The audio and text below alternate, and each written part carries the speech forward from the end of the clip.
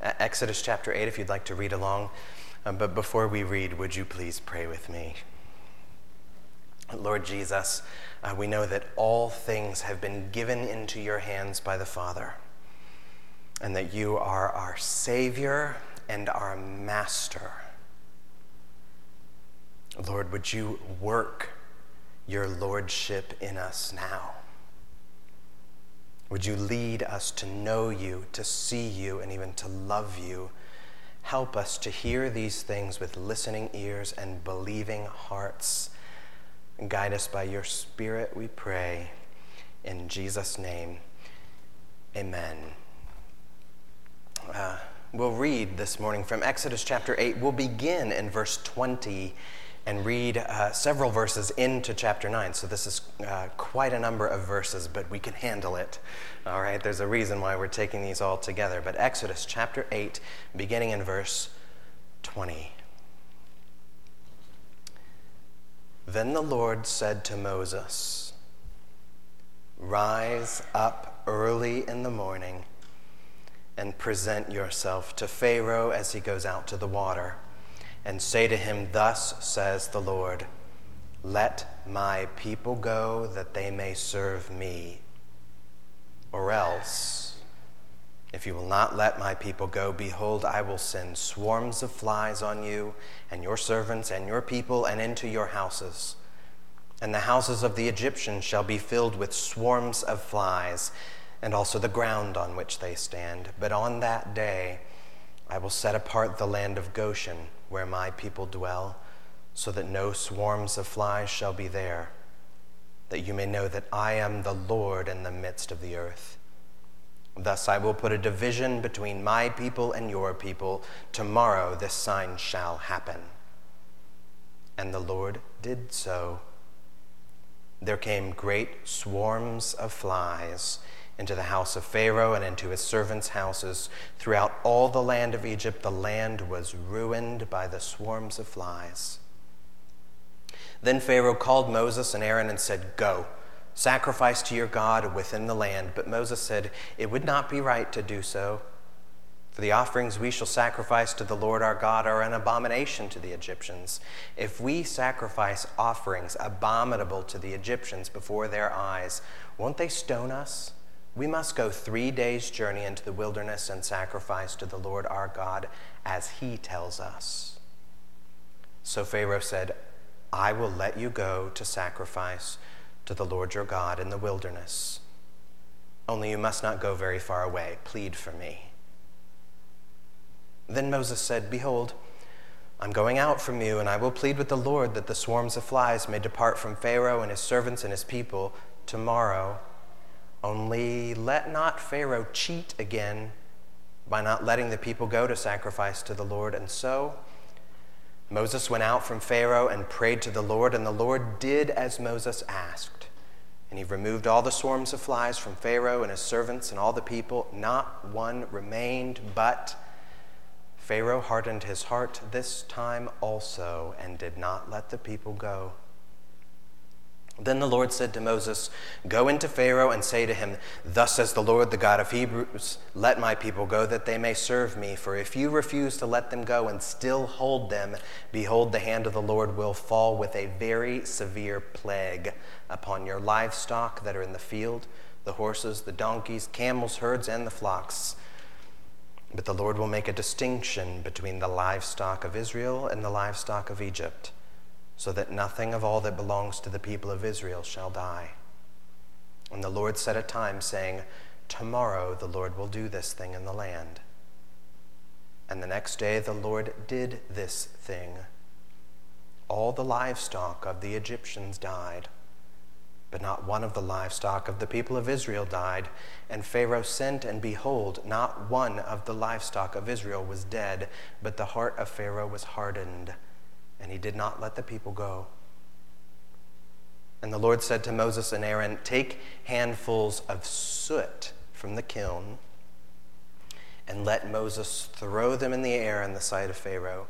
It shall become fine dust over all the land of Egypt and become boils, breaking out in sores on man and beast throughout all the land of Egypt." So they took soot from the kiln, and stood before Pharaoh. And Moses threw it in the air, and it became boils, breaking out in sores on man and beast. And the magicians could not stand before Moses because of the boils, for the boils came upon the magicians and upon all the Egyptians. But the Lord hardened the heart of Pharaoh, and he did not listen to them, as the Lord had spoken to Moses. This is the word of God. Now, I know that was quite the amount of text. We've taken 3 plagues here all together, plague number 4, 5, and 6 out of the 10. We've bundled these all together at once, and the reason for that is because the 10 plagues of Egypt come in cycles of 3. This is now the second cycle. And each cycle begins with a command from the Lord to Moses that Moses is supposed to rise and go to Pharaoh early in the morning. We see that at the beginning of this section we've just read. And that happens 3 times over. The cyclical nature of the plagues then has the effect of tightening around Pharaoh closer and closer, like a tornado that's spinning faster and faster as the winds are increasing. So we've already seen, if you've been here with us in previous weeks, in the first cycle, we've seen the water turn to blood, the frogs, and the gnats. And in those 3 plagues, we looked at how Pharaoh's heart was hardened. The effect of a hard heart is devastating. Paul talks about it in the New Testament to the Ephesians. He says, a hard heart will make you futile in your mind, will darken your understanding, and will alienate you toward God. And we're to see Pharaoh's experience then as a sort of caution, a word of warning then to avoid, that we really need the power and the mercy of Jesus to save us from this hard-heartedness, not just that Jesus would cover over our sin and kind of wink at it and move on, that he would actually soften and transform our hearts so that they would not harden. But that's not the case for Pharaoh. Pharaoh is not willing to enter into the salvation of God, and instead he persists in his hard heart, and it gets harder and harder as the plagues progress. So that's how we began in the first cycle, the first set of 3. Now here, as we enter into the second cycle of plagues, there's a new dynamic that's added to these Egyptian plagues. And this doesn't just mean that there's a new degree of intensity, that these plagues are in a way more intense than the former ones. They add to the chaos. So the 4th plague, the flies, if you can imagine, this is especially difficult in a culture where there are no screens. You know, window screens, that's really a luxury if you think about it.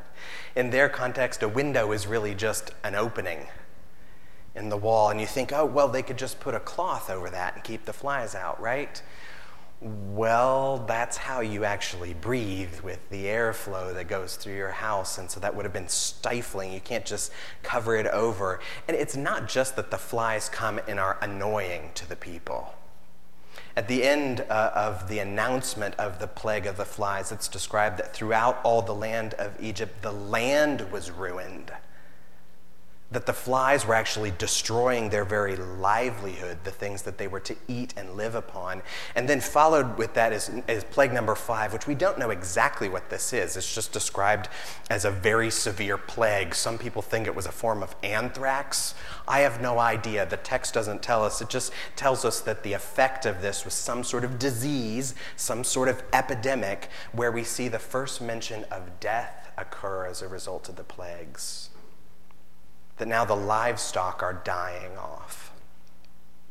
And then in the 6th plague of the boils, it's kind of eerie, the image of the soot being thrown in the air, and then it begins to rain down, and it lands on people's skin and becomes sores. or even the magicians, the most powerful religious people in Egypt, literally could not stand before Moses. They were crippled by the boils. So these plagues, as they hit, are knocking out the land, the livestock, and even the health of our own bodies. But it's not just that these plagues are cranking up the volume of intensity to 11. Something is actually being added to the plagues here. The land of Egypt is coming undone, but not everywhere. If you look carefully in these plagues, the new dynamic added in this second cycle is there is now an aspect of distinction. An aspect of distinction.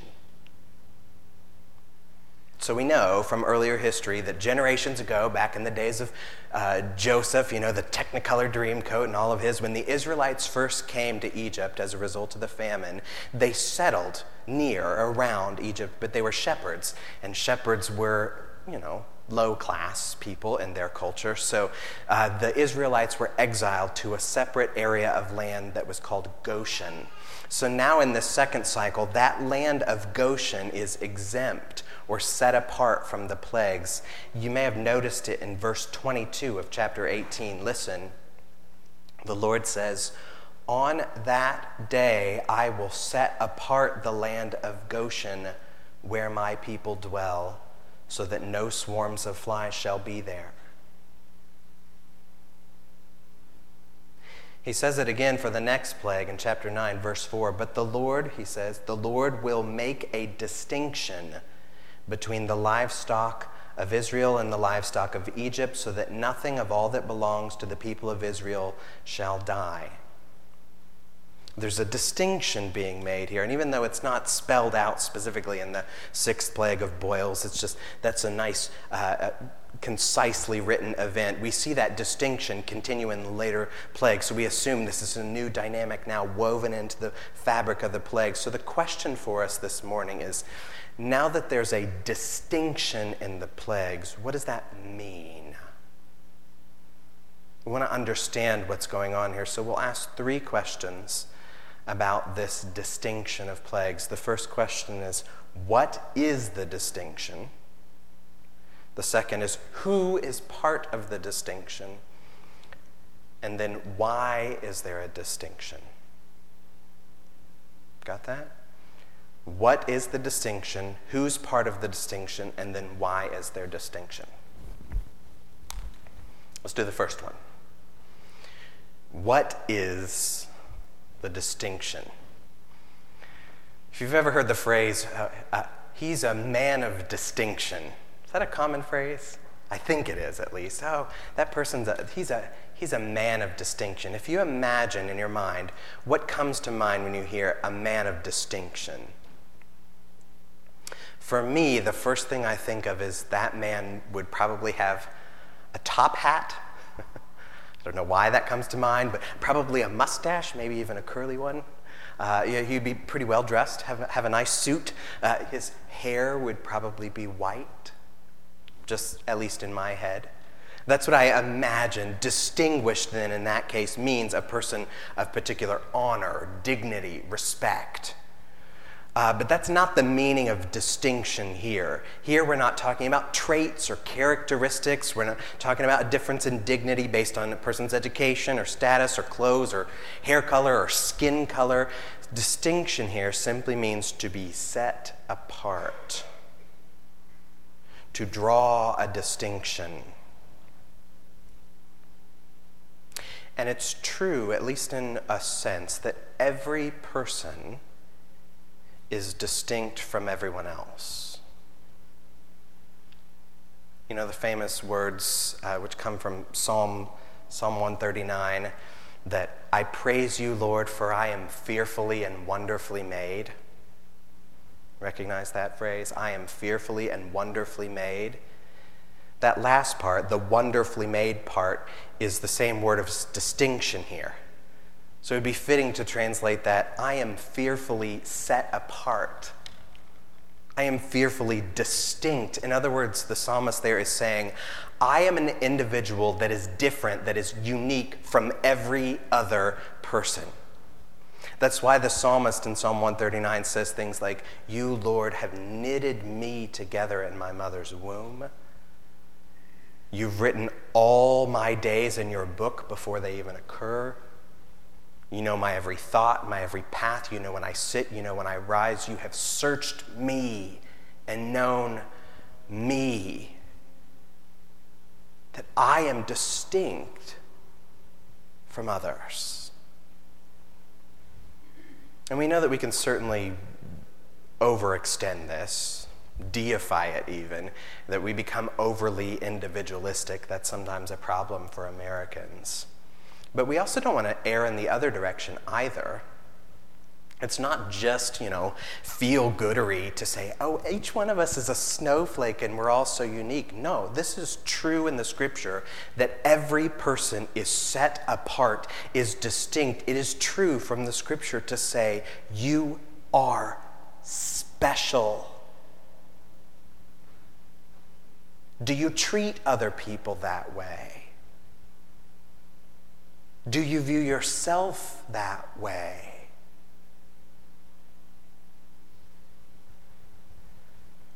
Now, this distinction is not just between me and other people. The context of the plagues here, in this particular instance, what is being set apart is not me from other people, it's particular land. That one area of land is distinct from another land. It's as if there's this sort of invisible wall that is set up through which the flies and the disease and all the boils do not and cannot cross. We can see how clear, how stark this distinct wall is set up in the 9th plague. The last plague before the final one, the Lord brings darkness over Egypt. 3 days, the land is described as pitch black darkness, or a darkness to be felt. In other words, it was so dark that people had to feel their way around, to grope in the darkness. So this is more than just, a storm cloud came over or an eclipse happened and it got pretty dark. This means dark like a cave. Not even fires or torches or flashlights. In Egypt for 3 days, it was darkness. And yet, we hear in chapter 9, verse 23, they did not see one another, nor did anyone rise from his place for 3 days, but all the people of Israel had light where they lived. There's light in Israel, but not in Egypt. Or light for Israel in Goshen, but not in Egypt. And there's not just a hazy space of kind of sunset in between. You know how when it gets dark, it's not really dark. There's kind of moon and stars, and it's kind of a vague. It's like the Lord has drawn a line in the sand, and on one side they have light. They have regular day and regular night, and on the other side it is pitch black darkness. That's what this distinction is. It is to be clearly set apart one from the other. So that's our first question. What is distinction? To be clearly set apart from another. Let's look now at our second question. Who here is part of the distinction? The question is answered in chapter 8, verse 22, but I'll read verse 23. Thus, says the Lord, thus I will put a division between my people and your people. Tomorrow this sign shall happen. So there's the distinction, my people and your people. In other words, the Israelites and the Egyptians, including all of their land and all of their livestock. So that seems like a fairly simple answer. My people, your people. It is a fairly simple answer, but this requires a few clarifications just for us to understand this better. so let me venture my best at this. The first clarification is this: when the Lord sets apart his people, it does not mean that his people are exempt from every plague. It does not mean that his people are exempt from every plague. There is no mention of distinction in the first cycle of 3 plagues. It seems that all the land, all the people, Egyptian or Israelite, all of them experienced the Nile water being turned to blood. All of them experienced frogs coming upon them, upon their houses, upon their ovens. All of them experienced the gnats in swarms that came upon them. I've heard folks who think that they are automatically immune from COVID because they're a Christian. I'm God's people, so this doesn't apply to me. That is silly. The scripture never says that. Nothing in the scripture says that the people of God will ever be set apart from every trouble or sickness or famine or addiction or cancer or disease. When the Lord is setting up a distinction here at this point in Exodus, he is doing it for a particular purpose, which we'll look at in a moment. So we should not be presumptuous and just assume that because I'm a Christian, I'm exempt. The second clarification is that when the Lord sets apart his people, he does not mean that the Egyptians are automatically all doomed. He doesn't mean they're all doomed. The next plague, which we'll look at next time, hail, the Lord warns them that this plague of hail is coming, and he tells them about it beforehand so that they can get everything that's theirs, especially all their animals, into shelter so that they will not die. And some of the Egyptians do that. Chapter 9, verse 20, whomever feared the word of the Lord among the servants of Pharaoh hurried his slaves and his livestock into the houses. So the Egyptians, who had now been watching what's happening with trembling, who have now become God-fearers and have learned to obey this God as a true God, are now spared from some of the effects of the plagues, just as Israel is, by the mercy of God. The last clarification that I need to mention here is that when the Lord sets apart his people, it is not really about ethnicity. When the Lord sets apart his people, it's not really about ethnicity. The scripture everywhere is clear about this, but Paul is especially clear in Romans chapter 10, verse 11. Paul writes this: "For the scripture says, everyone who believes in him, Jesus, will not be put to shame. For there is no distinction between Jew and Greek. For the same Lord is Lord of all, bestowing his riches on all who call on him. For everyone who calls on the name of the Lord will be saved."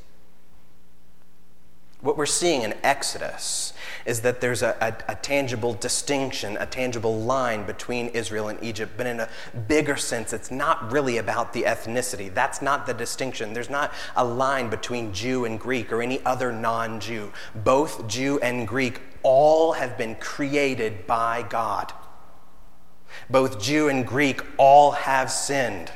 Both all have fallen short and abandoned the glory of God.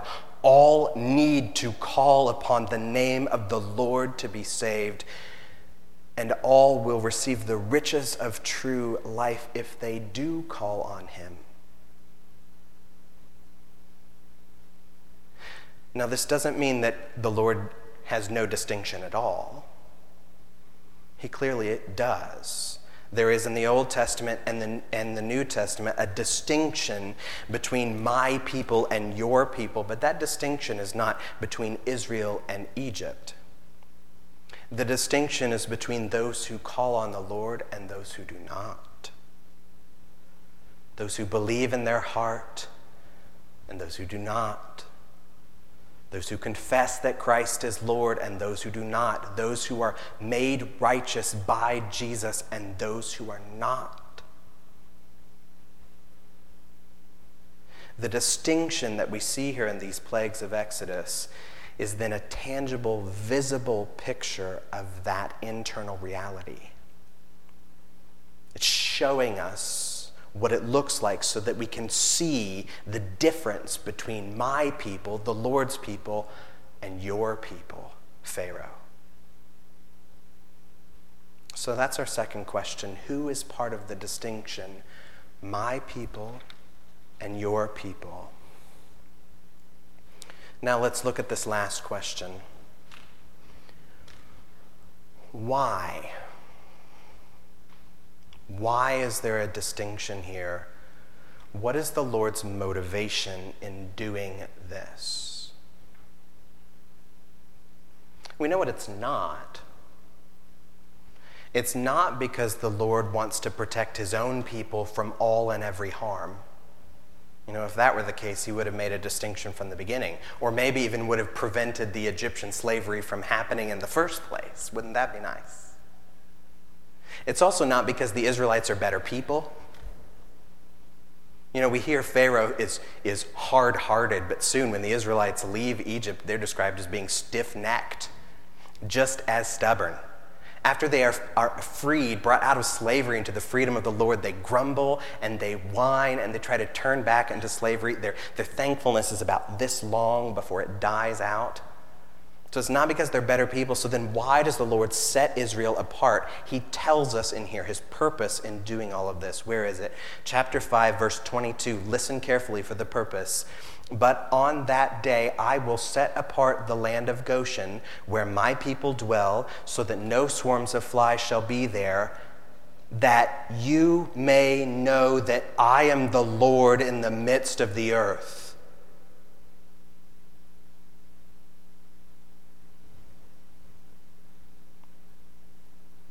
That's his primary motivation. If you write in your Bibles, underline that phrase, that you may know that I am the Lord in the midst of the earth. He is the Lord. Whether Pharaoh realizes or acknowledges that or not doesn't really matter. That doesn't change the reality of whether he is the Lord or not. But the Lord wants him, Pharaoh, and us to know it. To know that I am the Lord, to see it, to experience even. And it's not just that the Lord is the Lord somewhere out there in some nebula far apart from us. No, he's pulled it right up into their backyard. He said, I am the Lord in the midst of the earth. In other words, we could say in the very guts of the land, in the very heart of your space. There I'm the Lord. I want you to see and know that I am God right here, right now.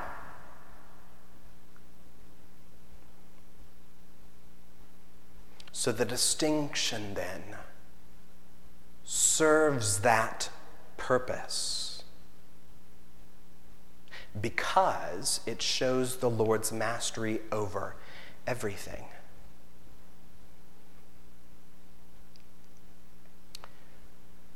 I used to be a tennis player. Is that any surprise? Do I look like a football player? If only, I wish. I played a little bit of tennis. I was not good, but I played. Summer, back when you could do summer activities, when I was in elementary school, of course, we had the couple of weeks of tennis. And we had a particular drill from our coach that we called pyramids. I think it was mostly when the coach was tired and needed to give us something to do that was kind of pseudo-tennis-y.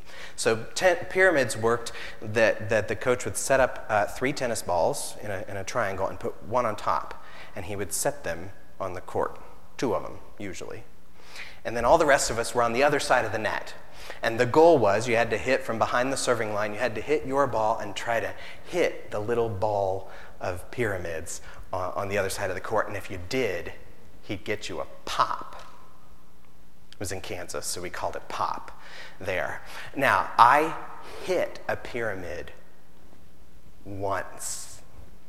And I remember because the soda cost $0.25, and I got to get it out of the vending machine, and it was grape, and it was delicious.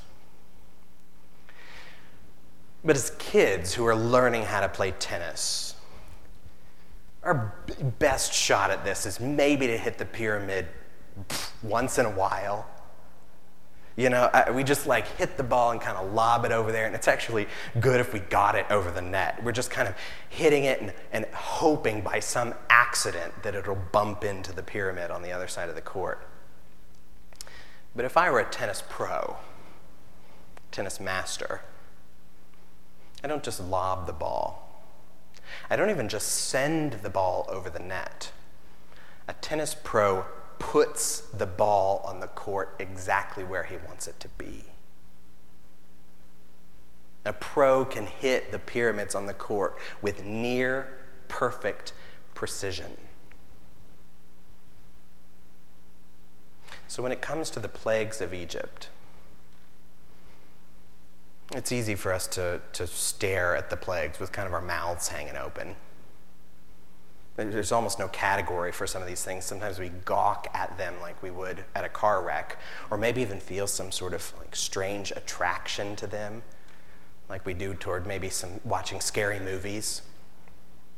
Whatever we're feeling or thinking about the particular plagues, we should not miss what the Lord's distinction tells us here. God is not just lobbing plagues.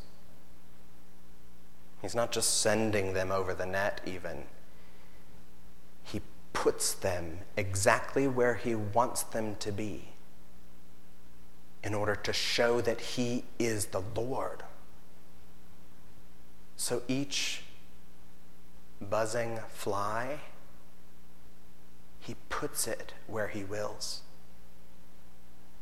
Each bacterium of disease, he puts it where he wills. Each dust of soot from the kiln, he puts it where he wills. When there's a hailstorm here, they're not just falling out of the sky. He puts those stones where he wills. Even every light, wave, and particle, he bends to his distinction.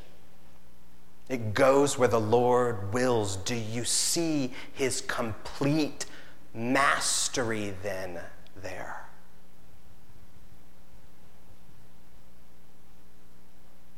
The distinction serves to magnify the glory and the power and the lordship of God over everything, so that you may know that he is the Lord in the midst of the earth.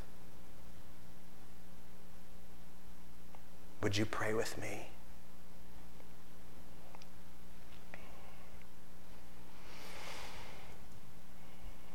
Lord, help us to see and to know your lordship here over everything that is created, especially your lordship over our own lives. Help us to be humbled before you, to honor you, and to trust and to follow you. You are the King of kings and the Lord of lords. And so we give you praise in Jesus' name. Amen.